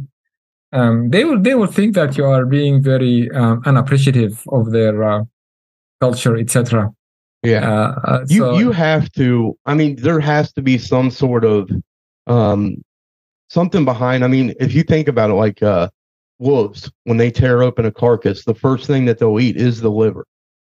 Okay, because it's the most nutrient. It's the most nutrient dense. So, but here in the States, we look at things. Most people look at things like liver and onions. That's nasty. You know what I mean? Or like we think about it that way. But there's got to be some sort of health benefit, especially with these tribes that are eating this liver and stuff like that. Mm-hmm. There's tribes in Africa where because the women are prepping the food, they get first dibs on whatever they want to choose. Mm-hmm. And it's always the liver and the heart that they choose first. And then the men get to choose what they want. How do you feel about that? Is there a health benefit to eating liver on a regular basis? On a regular basis, no. Yes, eating liver has got. I mean, obviously, I've got lots of good stuff in it: iron, proteins, etc. On a regular basis, no. So, if you eat liver once a week, is that not a good thing? If you eat it just once a week with a reasonable amount, then that's fine. The total amount of red meat you should eat in a week is equivalent to like a 10-ounce, maybe 12-ounce steak. That's the whole amount of red meat you should eat in a week. Just that's it. You shouldn't be eating more than that at all. So when you talk about red meat, though, are you talking about like beef, pork, beef, lamb? Pork is a red meat. Yeah. Now let me ask you this though: what about like elk, venison, those types of meats? Because are those technically considered red meats? Yeah, red meat. Because they're extremely lean. Even some of them are even leaner than chicken. Any kind of bovine hoofed animal is considered red meat, correct? So I mean, the white meats are talking about here, like chicken and fish. That's what everything else is red meat. Yeah, there's a guy on TikTok. Are you on TikTok, Dr. Bolad? I am, but I don't use it a lot. Do me a favor next time you're on TikTok, because we're actually on TikTok as well. So after we get off here, after we stop recording, I want to get all that information so we can follow each other. Yeah. There's a guy on there. Have you ever heard of the Liver King? The liver what? Liver King? No. Okay, look him up. That guy. That's the guy who eats all kinds of liver. Right? He eats liver. He eats nothing but liver, red meat, and testicles. That's right. Yeah. I don't see how he does. This is too much. I think this is too much red meat. Okay, the testicles is also part. You think? the testicles is actually part of also that tribe's meal. They used to cut the testicles and eat them. So these are things that in certain part of the world, that's what they eat. So you said he eats liver, heart, and testicles. Is that what it is? He eats red meat, strictly red meat. That's all he eats. And the only vegetable he'll eat is like potatoes. That's 3 meals, 2 or 3 times a day. Now I will tell you this too. Yeah, no. Yeah, that's all he eats every single day. Meat and potatoes. So I will tell you this is, and he eats a lot of bone marrow. But I'll tell you this as well. So this guy, if you look at him, he is unnaturally jacked. Like the muscle, like you couldn't do that. Well, and he was always and he's got millions of followers on YouTube, and TikTok. And he always lived by the 9 ancestral tenets or whatever, right? Well, come to find out, this guy's been taking steroids, like $10,000 a month worth of steroids for like 4 years. And it's just crazy to me. You know what I mean? I was going to tell you that's terrible because he's projecting that his body is the way it is because of the diet he eats. He always said on podcasts. We've got a doctor telling us right now that that's terrible for you, and then he's jacking himself up with steroids to get big and look healthy. Right, and you got to think too. If you tell someone, so you take a man that's in a state of depression, right? Mm-hmm. And they're not unhappy with their body, they're unhappy with their health, and they're looking at this guy, and they're like, and this guy's telling you, if you follow this diet, you eat these things, you do these workouts, you can look like me, okay? And me or you are depressed, and we're looking at this guy, and we're doing all this. We're on the verge of suicide at one point because of how, you know what I mean? No, I get it. So then we look at him, and we're like, oh, I'm doing all this. I'm eating these balls, these bull balls, and these testicles, and nothing's happening. Yeah, you're just about pushing yourself straight towards a heart attack. Yeah, think about what that does to your psyche. You know what I mean? It's just wrong for him to lie about that to people. And that, you know, if he wants to live that way, I'm cool with it. You know what I mean? If you want to eat what you want to eat, go ahead. But don't tell me that you can achieve the results that you have by eating that way, and then tell me you're not taking steroids. Yeah, I was gonna say, don't leave out the fact. Oh, by the way, I'm $10,000 worth of steroids in my body too. Yeah, like that's a big part of this diet that I eat. Like, So, Bobby, I was going to tell you, all these people that I have seen and they have been eating all this stuff in these remote areas I was telling you about, none of them fulfills the description you're telling me about being jacked up or anything like that. None of them. I got to pull this guy up. Let me see if I can pull him up real quick here. He's like, they are not jacked. No, they are not true. At all. At all, they are not. Let me see if I can share my screen with you because I want you to see this guy.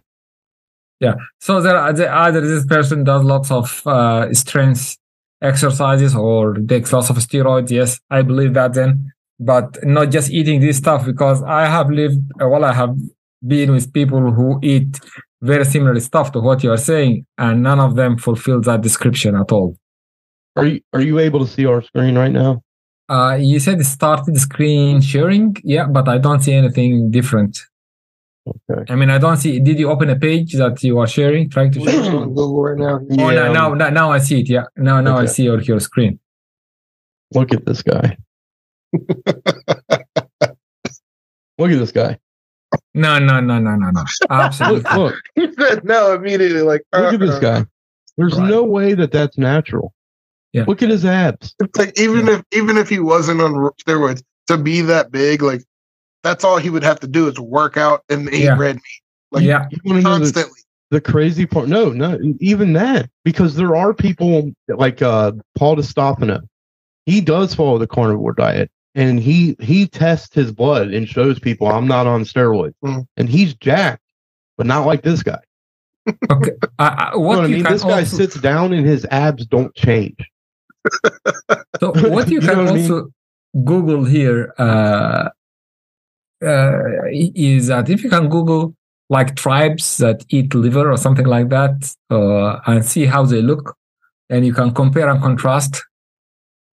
Tribes in Africa that eat liver or suffer raw liver or something like that. Raw. Okay. Yeah, we can put raw. Yeah, and let's see what's going to show you. I just need pictures. Maybe go to images. Nope, still liver king. Okay, you see the people in the middle that eat. How they look? Right here. Yeah. Yeah, this is not jacked. Yeah, they're not jacked at all. Here's the one I was telling you about, the guys that was in Kenya. These are the ones that dip the liver in the bile and then the blood. Right here. And that's the guy, Sonny, that I was telling you about. Yeah, I believe it, but this is not a common thing. Maybe certain tribes do that, but this is not a common thing. But I mean, what is the I don't know if you know right off the top of your head, but what is how much is there a lot of heart disease in these tribes at all? Is there any heart disease? I'm sure there is lots of heart disease in these people. These people, you don't have statistics in them because they don't really lend themselves very easily to being followed, etc. They are in the desert. But I'll be shocked if they don't have significant heart disease. And these people usually, they don't live long. Very few of them live long because of the hardship they live in and the environment. It's a very tough life, but this is their way of life. That's the only way that they know. These people struggle for everything. To get water, you have to walk for long distances to get it, etc. It's a very tough life. Yeah, I think a lot of especially Americans, or people that are living in first world countries don't understand the life that those types of tribes live, or these people live in other countries. Like, it's a lot of people are like, oh, that's just a simple life. It's so simple. You don't have to worry about bills. You don't have to worry about car payments or school, going to school and all that. I'm telling you right now, I'd rather live the life that I'm living with the hardships that I have than the hardships that they have any day. Like you said, they have to travel miles for water, and that's one way. Then you got to carry my hose and not have to worry about a damn lion. Then you have to carry it back. Not to mention, like you said, they live a hard life. I'm sure the elements, they don't have structure, what I'm saying, like we do. They have access to the wild animals. For the most part, we don't have wild animals that attack people. Right. We've pretty much nullified that for the most part. Yeah, it happens at random, but those are in the mountainous areas where we still let the animals live. They might have to deal with that nightly. Animals coming to see what's going on over there right after they ate dinner, because like you said, they eat raw liver. Animals eat raw liver. So it's they smell that, they're coming to see what's going on. Right, you know what I mean? Right. Yeah. I mean, I've been camping before, and it was in a Shawnee National Forest here up in Ohio, and we were sleeping and we backpacked into the woods with just the stuff on our back. We didn't have tents or anything like that, but we brought tarps, so we made our own tent. And I was laying there, and coyotes literally came into our camp and were sniffing the tarp on my head, hitting me in the head like this with their noses. It was the craziest thing and scariest thing at the same time I've ever dealt with. Could you imagine dealing with that on a daily basis? The closest I've ever been to a wild animal that could kill me was I was in Gatlinburg, Tennessee. A bear. A bear, yeah. But I mean, not to say I'm still terrified of a bear that close. But it couldn't get to us. It would have had to come around and get onto the porch. But by all means, and people feed them, which they shouldn't. But imagine being out there with a spear in a tiger lasso. You know what I mean? That's your only thing you have, yeah. Right. They're actually. I don't know if you how into world history and that you are, Doc, but they are actually reintroducing woolly mammoths. Have you heard about that? Yeah, introducing what sort again? Woolly mammoths in Russia, yeah, in Siberia or Siberia. That's Russia. Well, yeah. Okay. Did you hear about that? No, I didn't. Yeah, so they actually have plans, and the first woolly mammoth is planned to be reborn in 2024. So they're introducing mammoth DNA into an Indian elephant. Yep. And then they're going to put that embryo into a female Indian elephant and let her gestate 24 months. I actually heard that they're creating a false womb for the gestation. The articles that I read all said that they were going to take the Indian elephant embryo and then reintroduce it in vitro. Really? Put it in a female Indian elephant and let her give birth to it. And then they were going to introduce it into, I can't say the name because it's in Russian. Sorry, I don't want to butcher their language, but into some national park that they have in Russia or Siberia. Right.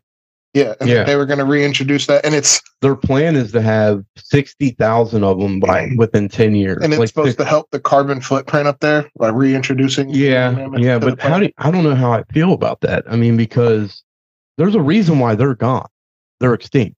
Right. Yeah. Well, it's and what hunted mammoths back then, and what would stop them from like overbreeding now?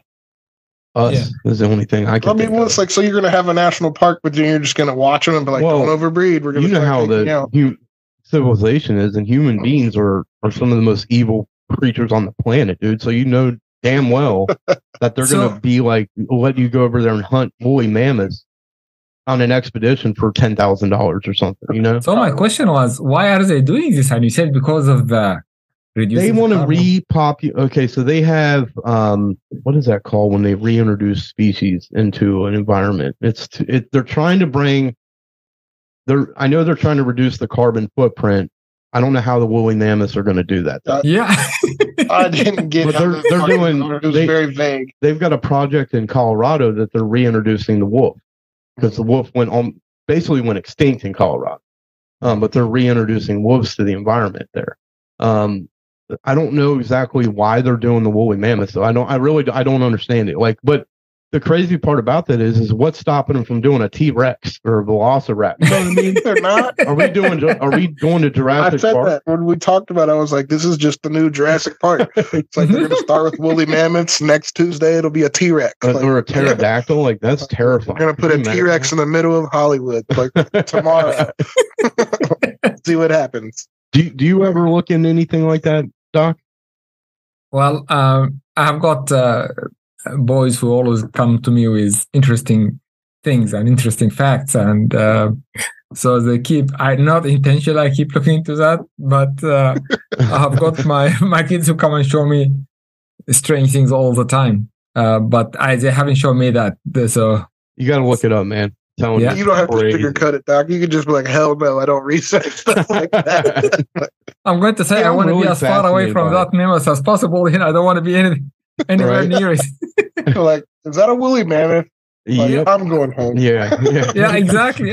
I'm going home. Could you imagine that thing? How big it is? I mean, it steps on you. Well, so in the article I read, the Indian elephant is the smaller of the elephants. The African elephant is the bigger one, and they chose to use the Indian elephant to kind of control the size factor of it. Okay. But I feel like, but eventually it's going to muster. That's what I was saying. So it's like once you breed those first few, like they breed a couple females, a couple males, and then they start breeding, I feel like the size will come back.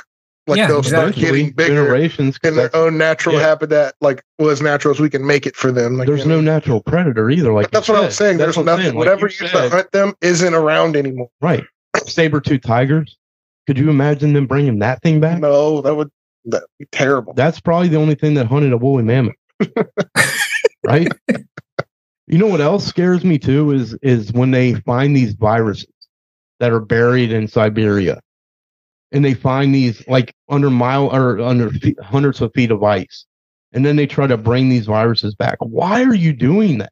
I think they do that though because there's possibilities to find cures to other things. I understand, but what if they bring back the plague or something? I know, you know like I mean? or some plague that wiped out something that we never knew about. You know what I mean? Like, what do you feel about that, Doc? I mean, do you? I feel that they look at this is to try to discover, first of all, to learn more about the natural history of viruses and what I've been having, but also the dangerous part of it, as you just mentioned. You can bring up very dangerous viruses. And one thing they also go intentionally, I feel that they look at is that whether this at one stage can be used like a weapon or whatever. Yeah. Biowarfare. Warfare, right, exactly. Yeah. Mm-hmm. So, I mean, if you think about the COVID virus and how it started and how it has involved the whole world, I mean, it's enough to scare you not to try to wake up or try to discover viruses that we haven't learned about until now. I just don't even like the fact that we even experiment with making viruses. Like I don't gain of action research and all that. I just don't. I don't know, man. I don't like that. Well, it's science trying to figure out lots of things, maybe trying to figure out how to control them at the end and how to treat them. Well, so go ahead, Doc. I'm sorry. Go ahead. No, that's okay. But certainly it has got its risks. I mean, we have got now the obvious risk has been going on for like almost 3 years now. the COVID. Do you think that the COVID was man-made in the lab? What? And I mean, obviously, you're not a virologist or anything, so. Let's put. I'm sure this is a topic that is very difficult for everyone, but let me put it just that way, and very simply, and put it to rest. Is that virus originated in one place in where there is a virus lab, and it involves that area. So Lisa, let them put it to bed. It was created in a lab one spot. You can draw your own conclusions about what happened. You know. Yeah, it's crazy to me that people can actually think or deny that. You know what I mean? I don't. And I'll be honest with you, Doc. Like, a lot of people call me a conspiracy theorist because I have a lot of strong opinions on, the way things are ran, the government, and all this kind of stuff. But I'm going to be honest with you. A lot of the things that I said was going to happen have started happening, and there are more and more of the news is coming out every day about this stuff. So, I just live in a space where I want to always assume like bad things happen. No, I don't want to always assume the worst. I feel like that's going to make me live in a perpetual state of fear. I want to live where, like, I do live where I feel like they had good intentions and maybe just something bad happened. You know what I'm saying? Like, you can be doing research, going down a path towards good and end up with a bad result. Like experiments, like have you guys seen the movie World War Z? Yes. Have you seen that, Doc? No, I haven't. No. Okay, it's a zombie movie, so I just don't want that to happen. But that movie is a prime example of what I'm talking about. Right. In that movie, sickness was the cure. Right. You know what I'm saying? So it's like the viruses were the cure. That's what I said. I think a lot of, and I think that most medical professionals have the best intention, right? Most scientists have the best intentions. I like to believe that. There's some out there that don't, you know what I mean? So I think, and my mom was a nurse for 35 years. She was a hospice nurse. And I know that she went into what she was doing to help people, not because of the money you can make. Because let's be honest, I mean, you can make a ton of money as a doctor, right? Yeah. But I feel like if you go into that type of field, you shouldn't go in it just because you want to make money. Of course. Yeah. Right. I honestly, I don't think that research in viruses brings a lot of money either. I think it's spending money. Huh? I said that's all the spending money. Because exactly. Yeah, research generally doesn't bring money; it eats money. And people who do research generally they don't make a lot of money. So whatever they were doing, it was. I tend to agree with you. It was probably something went wrong. Mm-hmm. They were doing it they wouldn't be doing it in the middle of that place thinking that's going to kill them or kill others. Do you think they were developing it for biowarfare? I really don't know. And I really. You don't think so? No, I don't understand. I don't know. Okay, I got you. I don't want to speculate about what they're doing, but it's that was the research lab, so they were researching something. Mm-hmm. What they were researching, what they were doing, I don't know. So, like going back to like finding the stuff in the ice, like the viruses and whatnot. What if they found some 8,000-year-old virus that destroyed other viruses? You know what I'm saying? Cures cancer. Well, that's what I'm saying. But or that, like, you know what I'm saying? Like I feel like that's the place that they're going for. Like, they're not going. I just don't like the fact that they're doing it. Yes, like could they find it and then they could make some kind of bioweapon out of it? Probably 8 times out of 10, yes. It's like, is that their original goal? I want to think no. Well, let's think about it like this: the guy that invented nuclear weapons or the atomic bomb didn't do it to make it as a weapon. Robert Oppenheimer. Yep, he felt horrible after it was invented. After he said he wished he would have never invented that. Now, what that's thinking? Well, I mean, usually, I feel like that's what I'm saying. So you discovered something and then it got used in the worst possible way. But as a scientist, and you're unlocking a virus that's 10,000 years old, and that becomes weaponized. You know, I don't know. It's just crazy to me. Some of the stuff that they're doing out there is just nuts. You know, it is nuts, but it's like at the same time, it's like the possibility for good Like sometimes you just gotta take the risk for the possible reward. That's exactly like what Doc said earlier about the virus. Taking the medicines. Vaccines, like there's almost always going to be side effects or possible things that can go wrong. But would you rather not cross the street? You know what I mean? Like, what do you think, Doc? I wanted to get your opinion. I think Gio and I both wanted to talk to you about this. So, in some of the things that we've researched, over the last 3 years, there's been a 1,700% increase. We won't even say a direct number. We're just going to say a significant increase in young people having athletes, young athletes, healthy, so like considerably healthy people. That's what it was. So it was there's 1,701 pretty healthy athletes that have had cardiovascular events over the past 2 years. Okay, and from 1964 until 1978, it was half that number. Why do you think that all of a sudden we're seeing such a large increase in these cardiovascular events? Like, I don't know, do you watch football? Yeah, of course, yeah. Did you see Damar Hamlin a couple weeks ago? He passed out here in Cincinnati. So Damar Hamlin, let me start with that, and then I can speculate or I think why the numbers are higher. What happened to Damar Hamlin is very well recognized in the field of cardiology. It's called comatose cordis, and basically it's a Latin word which translates to irritable heart. That's all what it is. And it happens not only in football, but it happens in other sports. Here in the US, it's football, baseball, lacrosse. These are all like sports that can cause you to have an event like what happened to Damar. Now, what happens is that you have to hit the heart in a particular period of what we call depolarization, the time in which it starts to relax.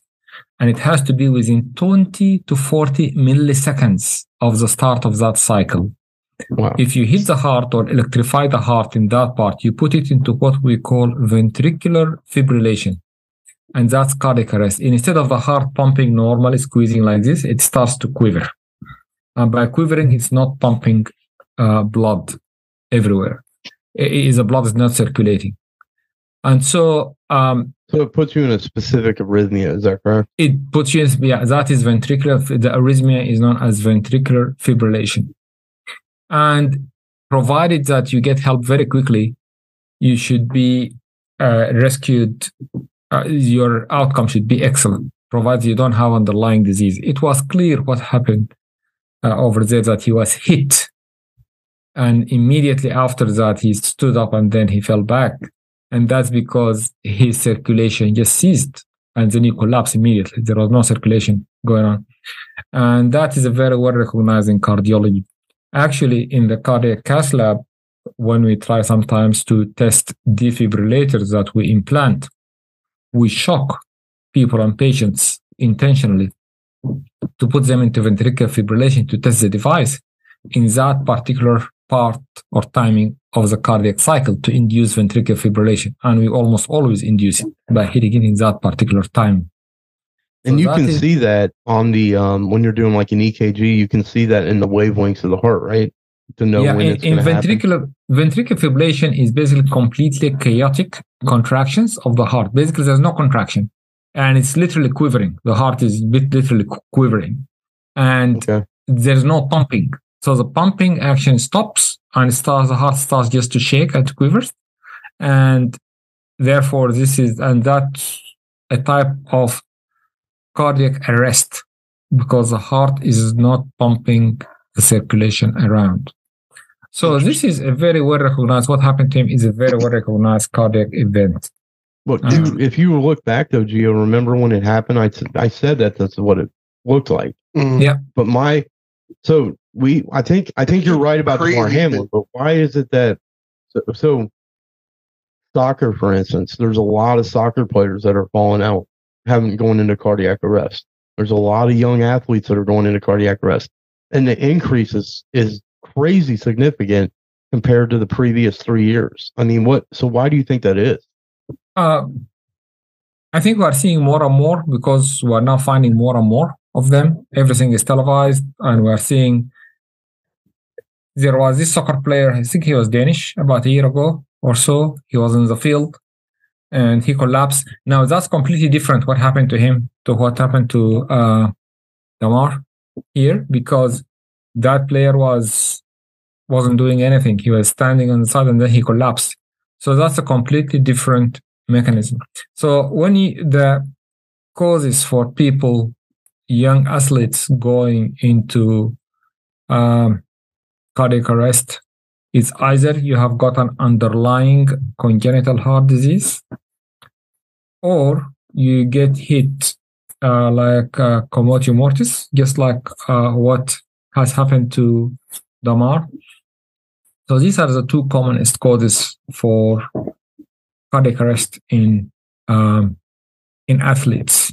So in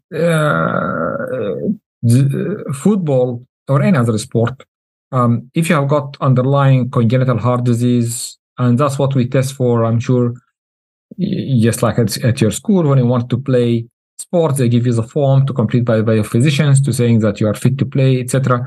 That's truly a significant congenital disease that can put you into cardiac arrest, etc. So this is a different group. And then there is the other group, just you go into cardiac arrest when you are hit. And there is a registry that was established here in the US in 1995, the commotio cordis registry, and it gave us a lot of insight about the sports that provoke this type of cardiac arrest. And although it's a US registry, but there has been cases included from other parts of the world. It showed us that the mean age of this cardiac arrest occurring in these athletes is about 15 years of age. The mean age. Only 15? 15, That's the 1 mean 5. age. 15, 1 5. Only, I think under 10%, like 9% or 8% of individuals were above the age of 25. Okay, only. And it also, although it was a US registry, there was some cases involved from other parts of the world. And it gave us also an insight about what sports are involved in it. Here in the US, also hockey is another, and in Canada, hockey is another sport. That I think if we're thinking about it, it's because these are high impact sports, but soccer is not a high impact sport. That's not necessarily true. Not as much as football and hockey and even baseball. I mean, but they like slide, like they go to the ground a lot. We are talking about football. Soccer you are talking about? Yeah. Yeah. No. Remember soccer. They kick the ball and sometimes it hits you right in the chest. Yeah. So I mean, hit by the ball, like tackling, they hit the ground. Like I just think there's going to be body contact. But I'm just trying to figure out though why the increase since COVID started. I'm not sure that it is. There's a significant increase in the amount of athletes. So if you look at it, Bobby, I mean, what happened to the Damar is very obvious. I think that's pretty cut and dry. What happened? Yeah, it's cut and dry. Exactly. He was hit. He was hit, and he collapsed. But our awareness now in cardiac disease in general and sport, etc., and social media. The explosion of social media and the use for it for reporting, etc., is much, much higher. This is not related to. Okay, so in COVID you can get cardiac disease as well, but and usually you can get myocarditis, inflammation of the muscle of the heart. But in the great majority of cases that we have seen, almost all of them recover. Very few of them, like numbers, individual numbers, ever needed intensive care therapy for this. And usually with the resolution of the inflammation, people go back to normal. And also now we're using advanced imaging techniques like cardiac magnetic resonance imaging, cardiac MRI. And this can detect inflammation in the heart much more easily than, for example, doing an echocardiogram, which is an ultrasound. An ultrasound, it has to be really like advanced, and the heart has to weaken before you can test it. With a cardiac MRI, you can diagnose myocarditis even when your ejection fraction is normal. When there is that shows the thickness of your heart, correct? Thickness and the inflammation, whether there is inflammation or not. It can detect it, that there is inflammation going on. So now we're saying to diagnose people with myocarditis with normal ejection fraction. Okay. And before that, we did not used to do that. Now also our testing abilities, like doing blood tests, a specific blood test called cardiac troponins. Also, this is also like an improvement in science as we're going on. Did you say troponin? Troponin, right. Isn't that the marker that they check for to see if you had a heart attack?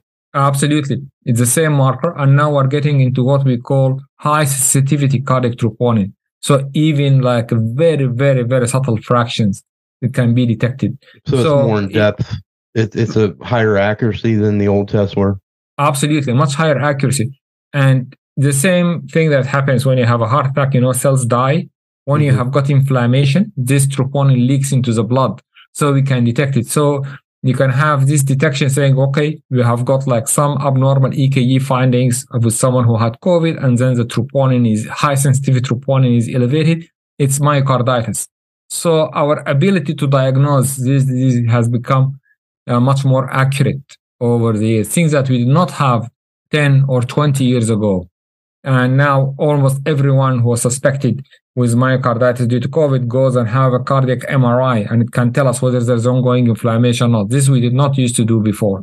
So there are advances in science here in which making us label cases or diagnose cases that we were not able to diagnose in the last 10 or 20 years.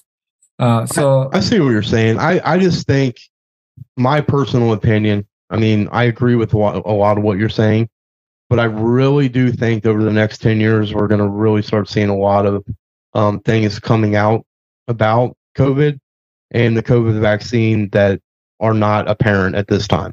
I really do. I feel like. Go ahead, Doc. Yeah, I don't know what I was saying. It is possible. Yeah. I mean, we can't tell. What do you think, you? I agree with Bobby. But I am falling back to what you said earlier, because you said it was fast-tracked. It was put on an accelerated pace because for the possible good that it could do. So, yes, there's going to be more side effects that are going to pop up over the next 8 to 10 years. Like the doc said, he said that's how long these trials go before they normally would introduce a vaccine to the public anyway. So it's like, as of right now, it's just like, is it doing more good versus the possibility of the deaths that we could experience over the next 8 to 10 years? I get what you're saying, but at the same time, I don't like the fact, like I said, I don't like the fact that they ever given impunity for any sort of class action lawsuit or anything, because that gives the pharmaceutical company the full go ahead to do whatever they want in there without any consequence. I don't like that. Without would it be considered the normal proper testing? Dude, America, I agree. The United States, we're one of two countries, and I can't remember what the other country is. I think Switzerland. 75% of the ads that you see on TV are pharmaceutical companies advertising. 75%. So this is interesting because I think there are only 2 or 3, maybe 4 countries in the whole world that you advertise for pharmaceutical products. This is not allowed in lots of other countries. Right, exactly. I think United States, and if I remember correctly, Australia or New Zealand. I mean, it's just like very few countries in the world allow that, allow ads for medications, etc. And that makes sense because, like you said, a lot of countries have social medicine where the government decides what medicines get used anyway. Yeah, but even in like Switzerland, didn't you say Switzerland has socialized medicine? I don't think he mentioned. I think it's insurance based in Switzerland. So I just don't. I think that's crazy. So like, but that goes back to what I was saying though about pharmaceutical companies and insurance companies controlling everything. Okay, You take where you get your news. Where do you watch the news at all, Doc? Yeah, of course. Yeah. What channel? When you watch the news, what do you turn on? like national news? For national news, actually, I look at multiple sources because I like to have everyone's But are you looking at like Fox News, CNN? I do look at Fox, and I do also look at CNN. Okay, so my point is though, is if you think about it, the majority of their ad revenue is coming from pharmaceutical. Pharmaceutical. There goes my teeth problem. From pharmaceutical, I trip over my lips sometimes. I'm sorry. That's okay. But the majority of their ad spend is from pharmaceutical companies. So, you there? We lose him? Hello? Are you still there? Oh, okay. Yeah. I'm sorry. I don't know what happened there. Anyways, the majority of their ad spend comes from pharmaceutical companies. So do you really think that CNN, Fox News, all these major corporate sponsored news outlets are really going to tell you the truth about some of these medicines and things like that? Because you got to think about CNN, okay? Their viewership has gone down like 33% since Donald Trump's been out of office, right? Mm-hmm. So if they lose all that ad spend, they're shut down. That's it. They're done. If they lose all that money, so they're not going to speak out against pharmaceutical companies. But at the same time, they shouldn't be allowed to put that many ads on TV. They should not be allowed to. Agreed. And I don't think that's a monopoly. It's too much for profit to get people, like basically scaring people into using these medicines. Monopolized. But at the same time, like they're also not going to try to scare their people into using medicines that are going to kill everyone, because if a bunch of people die, then they're not going to have viewership that way either. So. There's medicines, gabapentin. Have you heard of gabapentin, Doc? Of course, yeah. Gabapentin is one of the most dangerous medicines on the market right now. There's class action lawsuits right now because of the stuff it's doing. They're still pushing it. They don't care. The opioid epidemic was started in the 70s by a family that invented Oxycontin. And they knew, and there's proven studies that they knew it was addictive, but they swore up and down it wasn't addictive. What they did is they would say they would tell the doctors, they would send out pharmaceutical reps, okay, for Oxycontin to these doctors' offices. And what they would do is they would tell the doctors, it's not addictive but they're seeing breakthrough pain. You need to prescribe more. They would prescribe and double the dose on, knowing that full well that it was causing people to be addicted and overdose and die. They don't care about that stuff. They're going to push it on whatever's going to make them the most money. Yeah, I mean, obviously, you cannot take what is called the commercial part of it, unfortunately, regarding getting profit out of it. But that's also, I mean, there is so much, just like in medicine, so much difficult things. Just going back to the ads, I personally, that's my personal opinion, you can call me really that I am much conservative in this issue, but I don't think that medication should be advertised on TV at all. I don't either. I agree 100%. Because this is something, as you were saying, that's you go to your physician that you trust and you have worked on for a long time. You don't want to be coming to him, doctor, I heard about this medication. Probably it's much more expensive. That's why they're advertising for it. Whether it's going to do a bit more good. You also advertise for medications for different reasons. One reason or another, medications that you think are going to be used for the long term. And obviously being used for the long term with more people, it's more profit. But that is my opinion, that certain things, particularly medicines, should not be advertised for. And that's the reason why most of the world, they don't advertise for it. So how often do you have a pharmaceutical rep come in and talk to you about a new medicine? Well, they try all the time. I mean, I do. Is there incentives that you're given to prescribe one over the other? There are no incentives. That's illegal, isn't it? Yeah, it is. Okay. It is illegal. So what they were doing, there was a thing in Texas recently that they had pharmaceutical reps going in, and they weren't directly paying them, but they would do a contest. Whichever doctor prescribed the most medicine, particularly for what was it, Viagra, when Viagra came out. Or no, what's the other one that starts with a C? Cialis. When Cialis came out, they were taking doctors and they were saying, if you'll have a contest.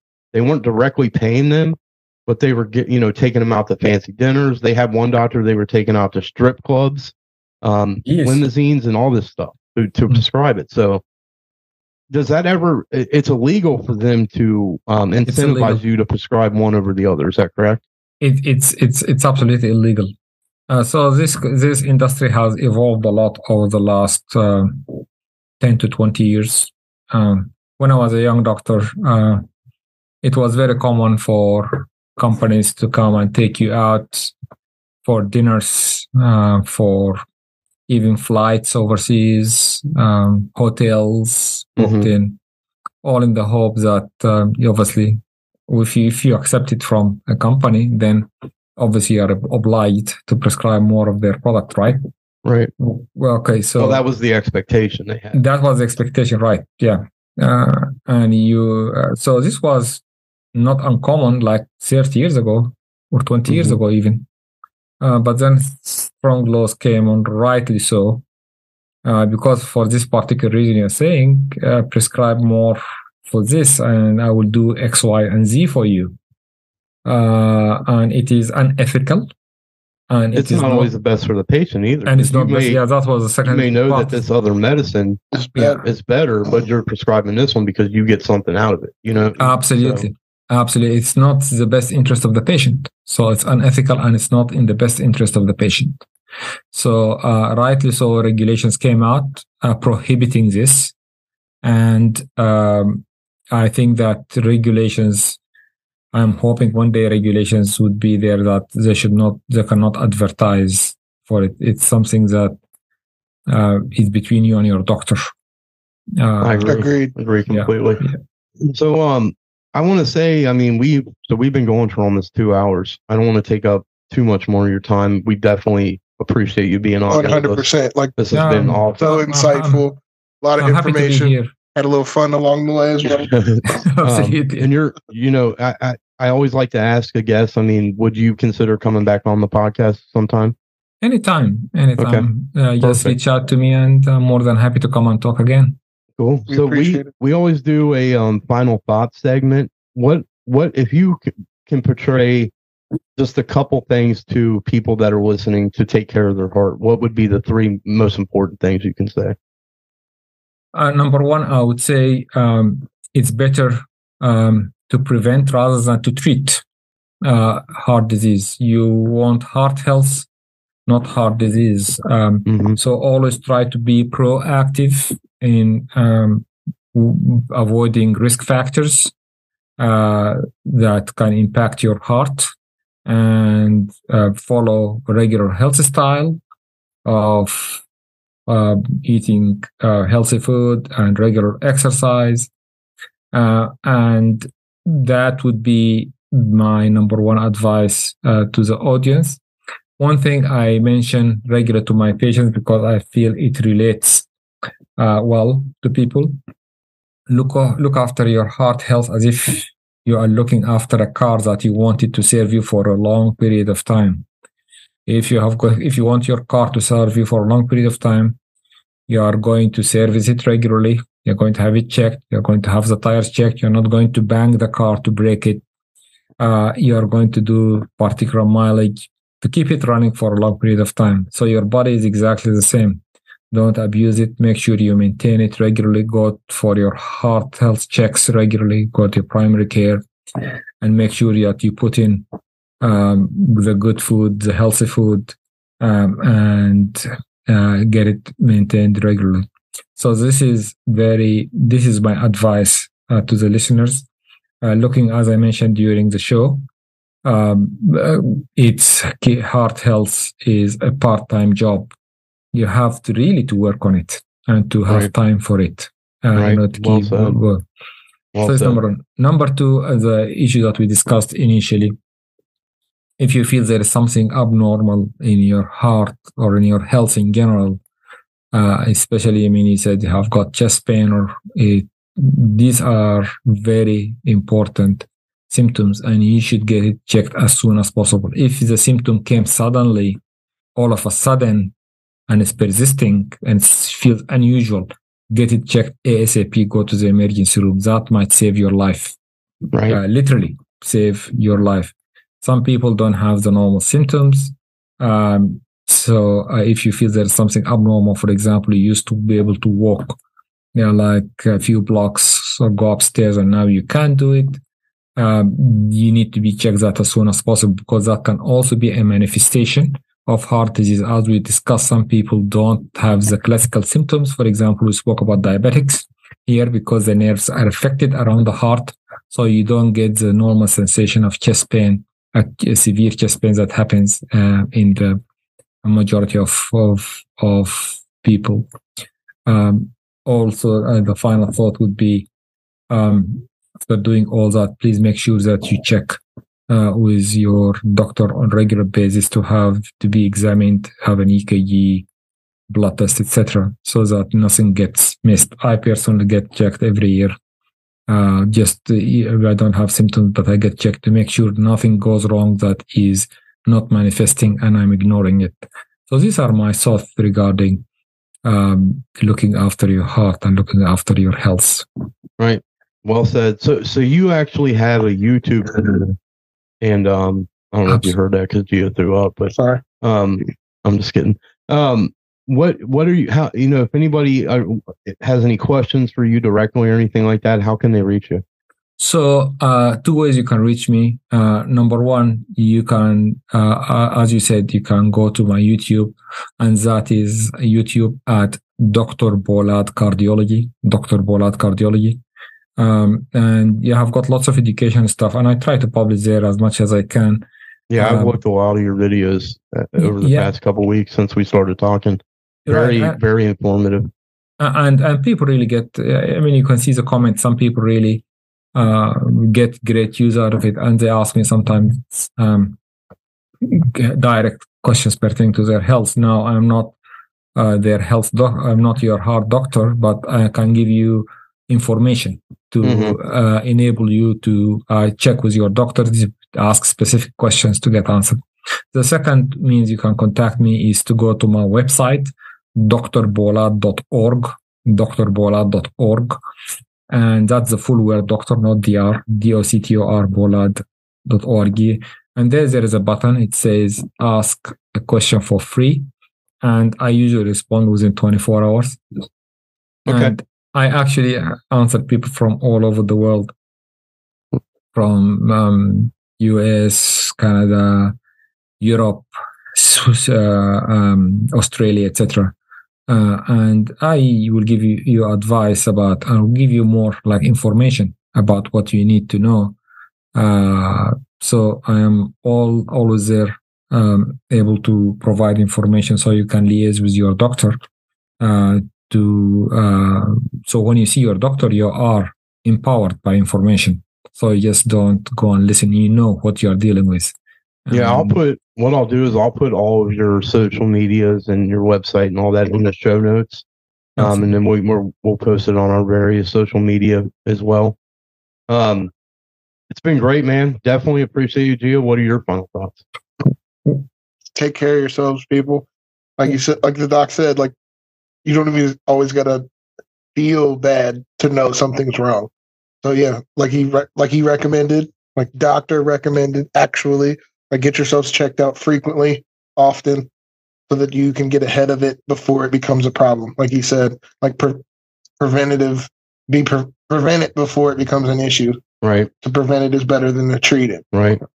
Absolutely. My final thoughts, honestly, the biggest thing for me is, number one, I want to thank you for joining us. Yeah, welcome.